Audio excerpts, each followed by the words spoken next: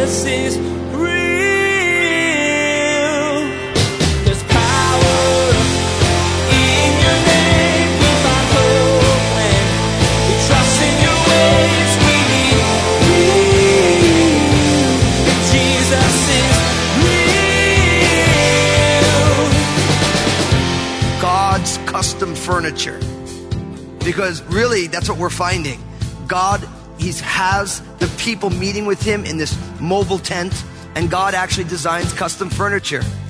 He was looking at the decor of what He wanted, and everything to the detail. God, this is what I want. This is how big I want it. This is the materials I want with it. So really, God is a great interior designer, and every single detail is there for the people. And what's interesting is almost all of these things point right to Jesus.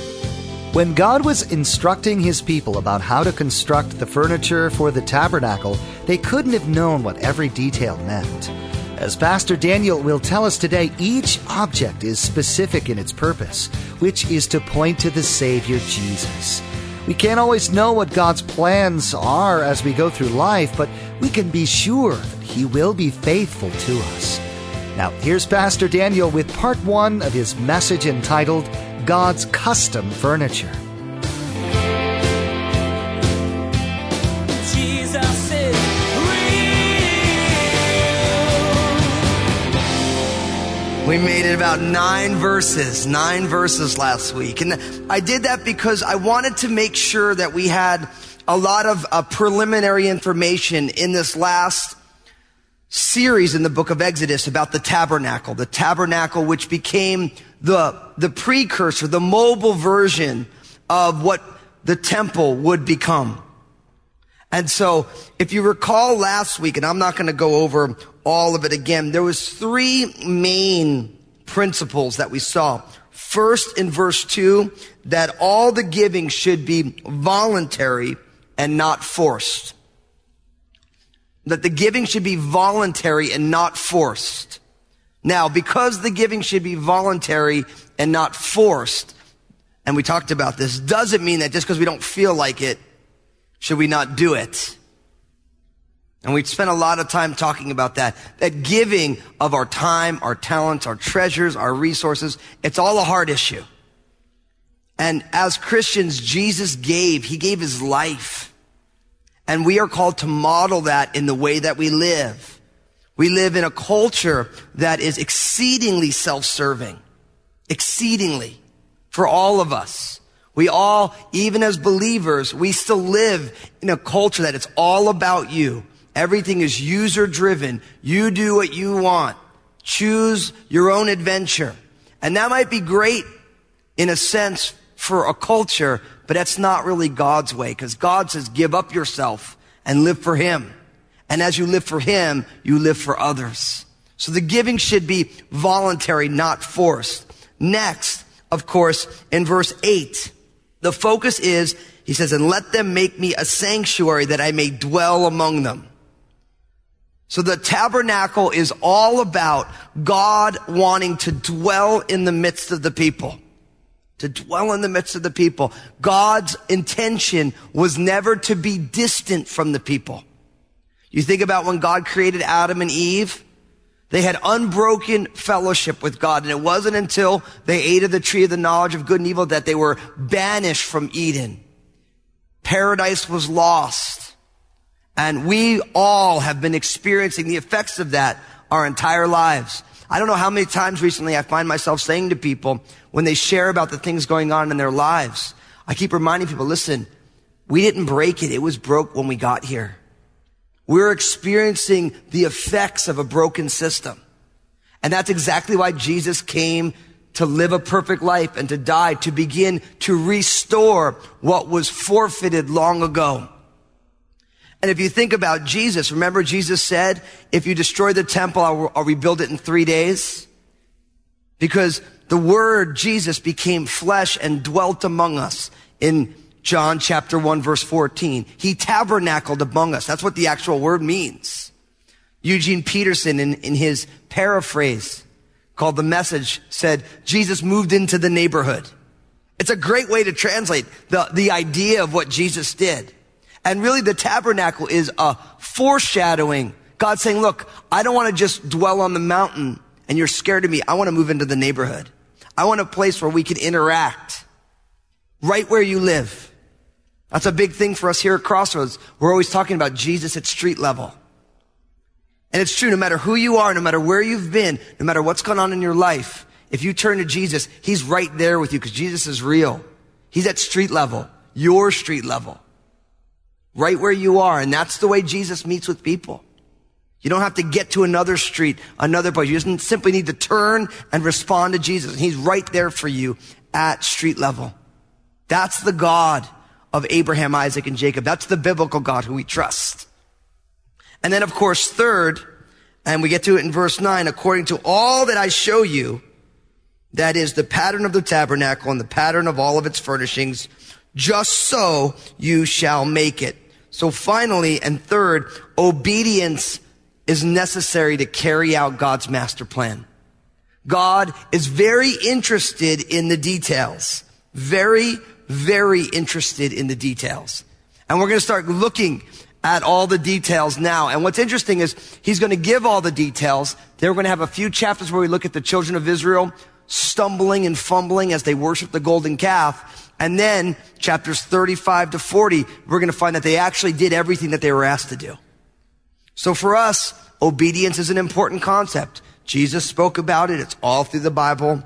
And God has a plan. He has a plan. God's into the details. So now, picking up in verse 10, I've called this message God's custom furniture. Because really, that's what we're finding. God, he has the people meeting with him in this mobile tent, and God actually designs custom furniture. He was looking at the decor of what he wanted, and everything to the detail. God said, this is what I want. This is how big I want it. This is the materials I want with it. So really, God is a great interior designer, and every single detail is there for the people. And what's interesting is almost all of these things point right to Jesus. And I'm going to try and explain it to you as we go. So look at what happens in verse 10. And they shall make an ark of acacia wood. 2.5 cubits shall be its length, a cubit and a half its width, and a cubit and a half its height. And you shall overlay it with pure gold, inside and out. You shall overlay it, and shall make on it a molding of gold all around. Verse 12. And you shall cast 4 rings of gold for it, and put them in its 4 corners. 2 rings shall be on the one side, and 2 rings on the other side. And you shall make poles of acacia wood, and overlay them with gold. You shall put the poles into the rings on the sides of the ark, that the ark may be carried by them. The poles shall be in the ring of the ark. They shall not be taken from it. And you shall put into the ark the testimony which I will give you. Verse 17, you shall make a mercy seat of pure gold. 2.5 cubits shall be its length, and a cubit and a half its width. And you shall make 2 cherubim of gold, of hammered work. You shall make them at the 2 ends of the mercy seat. Make 1 cherub at one end, and the other cherub at the other end. And you shall make the cherubim at the 2 ends of it of one piece with the mercy seat. And the cherubim shall stretch out their wings above, covering the mercy seat with their wings, and they shall face one another.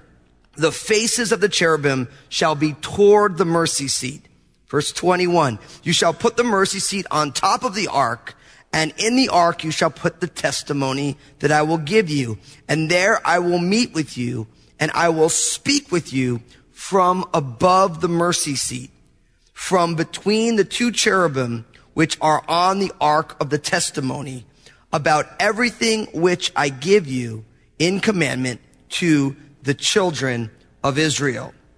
Now it's interesting that the very first piece of custom furniture that God starts with is the most precious, the Ark of the Covenant.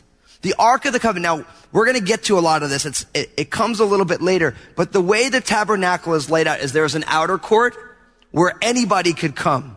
Then in the tent, there is what's called the holy place where only the priests could go. And then there's a veil. And then there's what's called the Holy of Holies, where the only person who was allowed to go there was the high priest one time a year with a sacrifice for his own atonement and for the people. That was the day of Yom Kippur.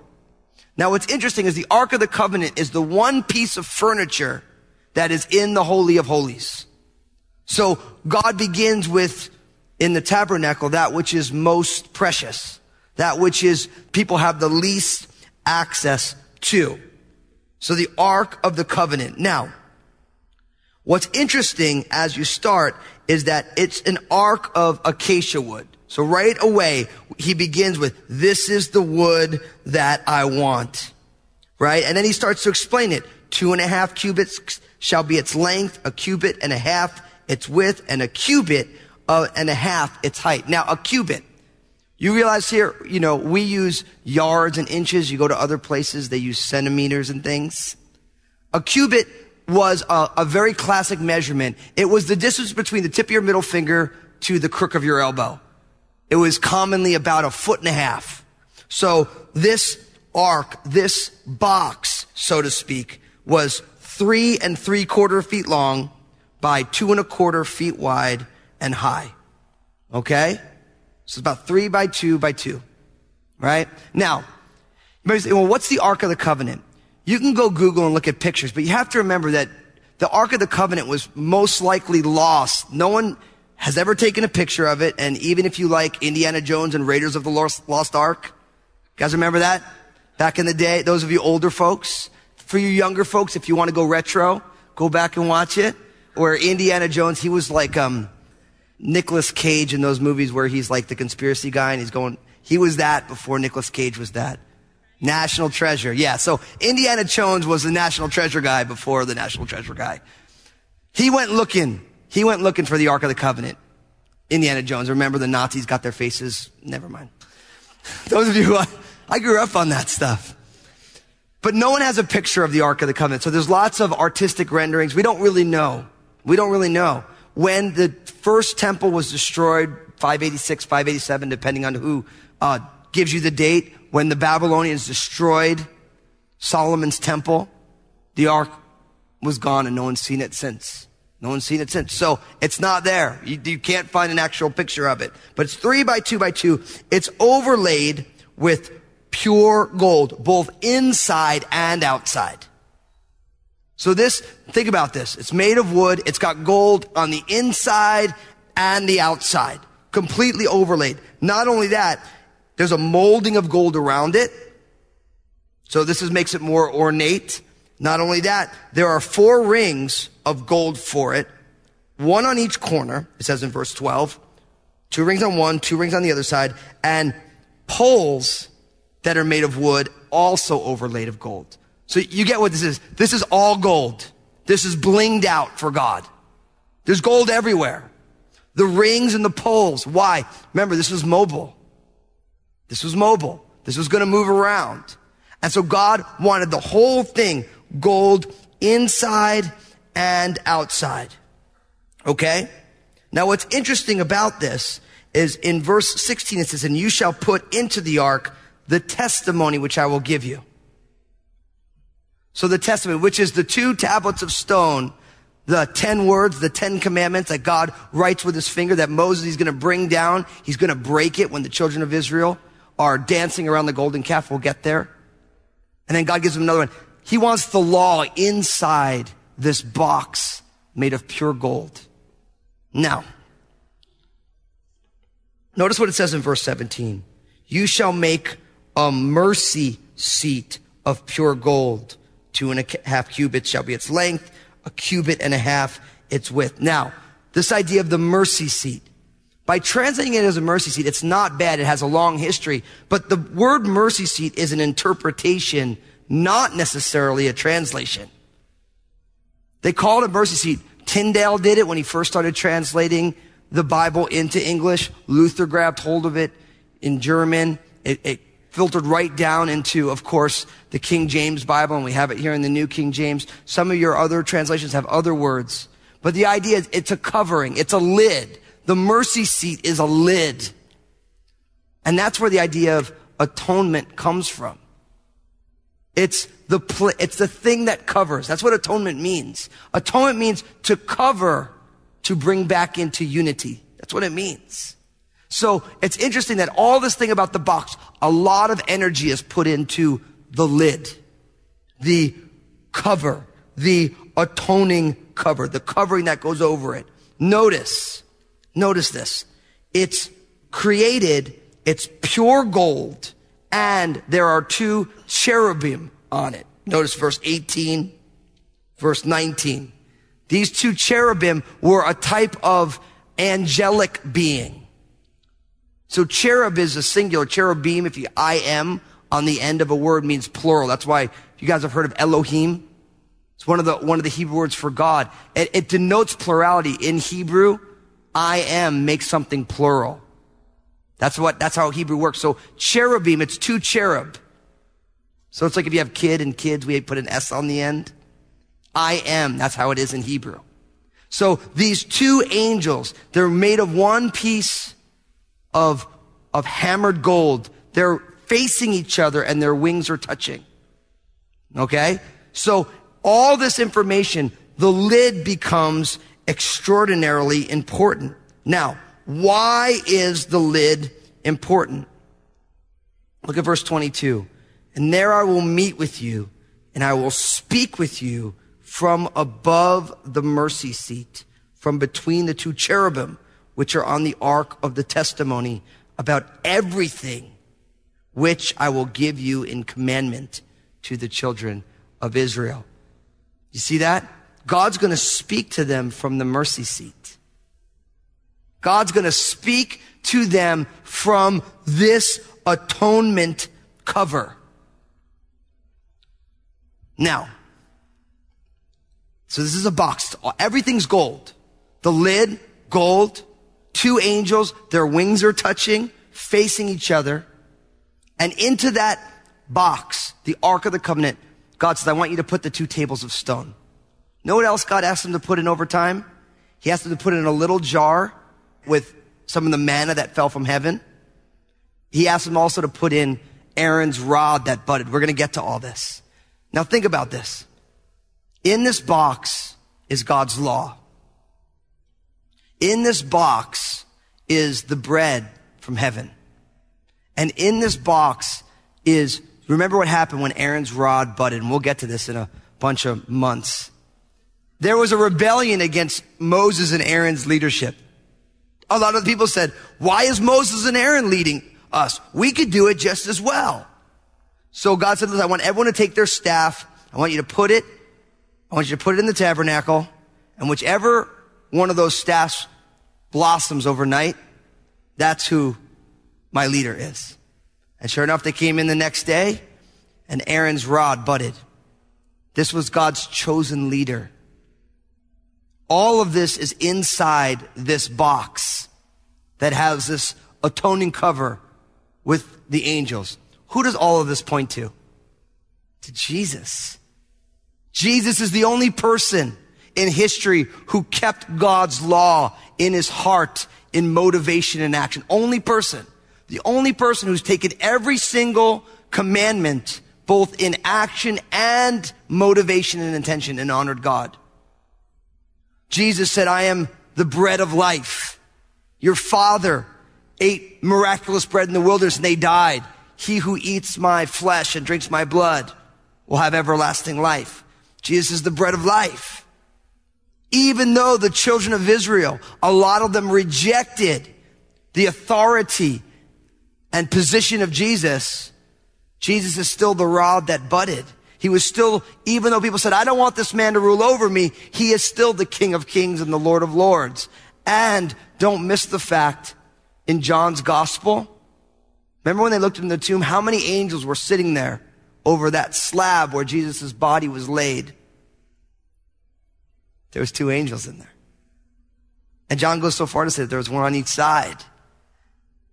And this is the one place that once a year to make an atoning sacrifice for the sins of the people, once a year the high priest could go in and take the blood of that offering and put it where? On the mercy seat, on the cover. That high priest once a year would go in with blood to make atonement, to look for forgiveness for the children of Israel. You imagine when those guys looked into that tomb, Jesus' body no doubt was blood-soaked after the ordeal of the lashes and the cross. That slab that his body was laid on, no doubt blood went through onto that slab. And they looked in, they saw the blood on the slab with the two angels. And no doubt one of those guys were like, whoa. Don't miss either that when Jesus died on the cross, what happened to the veil in the temple? It was ripped from the top down. All the priests who were in the temple at that point looked into the Holy of Holies. They'd never seen it before, except for the high priest. Because Jesus is saying, I'm opening the doors to my presence. Not just the high priest, one chosen guy of a certain family. Anybody can come. And the Ark of the Covenant points right to who? Jesus. Because Jesus is the atoning sacrifice. That's why when John the Baptist saw Jesus walk, he said, the Lamb of God who takes away the sins of the world. Why is Jesus the Lamb of God? Because he is the sacrificial lamb that was offered for the sins of the people. This was always in the heart of God. By placing all of this custom furniture together, God's pointing to his own son. Oh, and don't miss, this whole thing's gold. What did they bring to a baby with his parents when he was born? Jesus. Gold. Gold has always been symbolic of kings. Some of you are like, hey, I feel like a king. I got a Krugerrand. But gold has always been the currency of kings. Always. Always. This whole thing's gold. Because the Ark of the Covenant points right to Jesus. And don't miss verse 22. And there I will meet with you, and I will speak with you. The book of Hebrews begins, and various times God spoke through the prophets. But now he speaks to us through who? Through Jesus. Jesus is the new and better Ark of the Covenant. Jesus is the atoning sacrifice. Jesus is the one through whom God speaks. And what's interesting is I talk to people all the time. I love to share the gospel with people. People say, well, I don't understand. Why does it have to be Jesus? I'm like, well, because God chose it to be through Jesus. People say, I believe in God. I don't believe in Jesus. I'm like, well, then you don't believe in God. Because Jesus said, if you believe in God, you believe in me. And the reason I think people can hold to these beliefs is they actually have never thought about what Jesus said or even read it. Most people don't believe in Jesus because they've actually never taken the time to read the words of the wisest man who ever lived. We can read all sorts of things. Magazines, they're fun. The newspaper, internet posts, it's all fun. Blogs, whatever you like. But how silly is it to neglect the wisest person who ever lived? The person by whom we date our calendar. Every single discipline, academic discipline, at some point refers to Jesus. Everyone comes back to it. All the humanities, philosophy, psychology, sociology, anthropology. Jesus is real. As we began reading about the interior of the tabernacle, we heard about the intricacies and meaning of each piece of the ark. The lid was symbolic of God's covering of the people, his atonement for them. This box pointed to Jesus, the bread of life. Giving is one of the central themes in the Bible.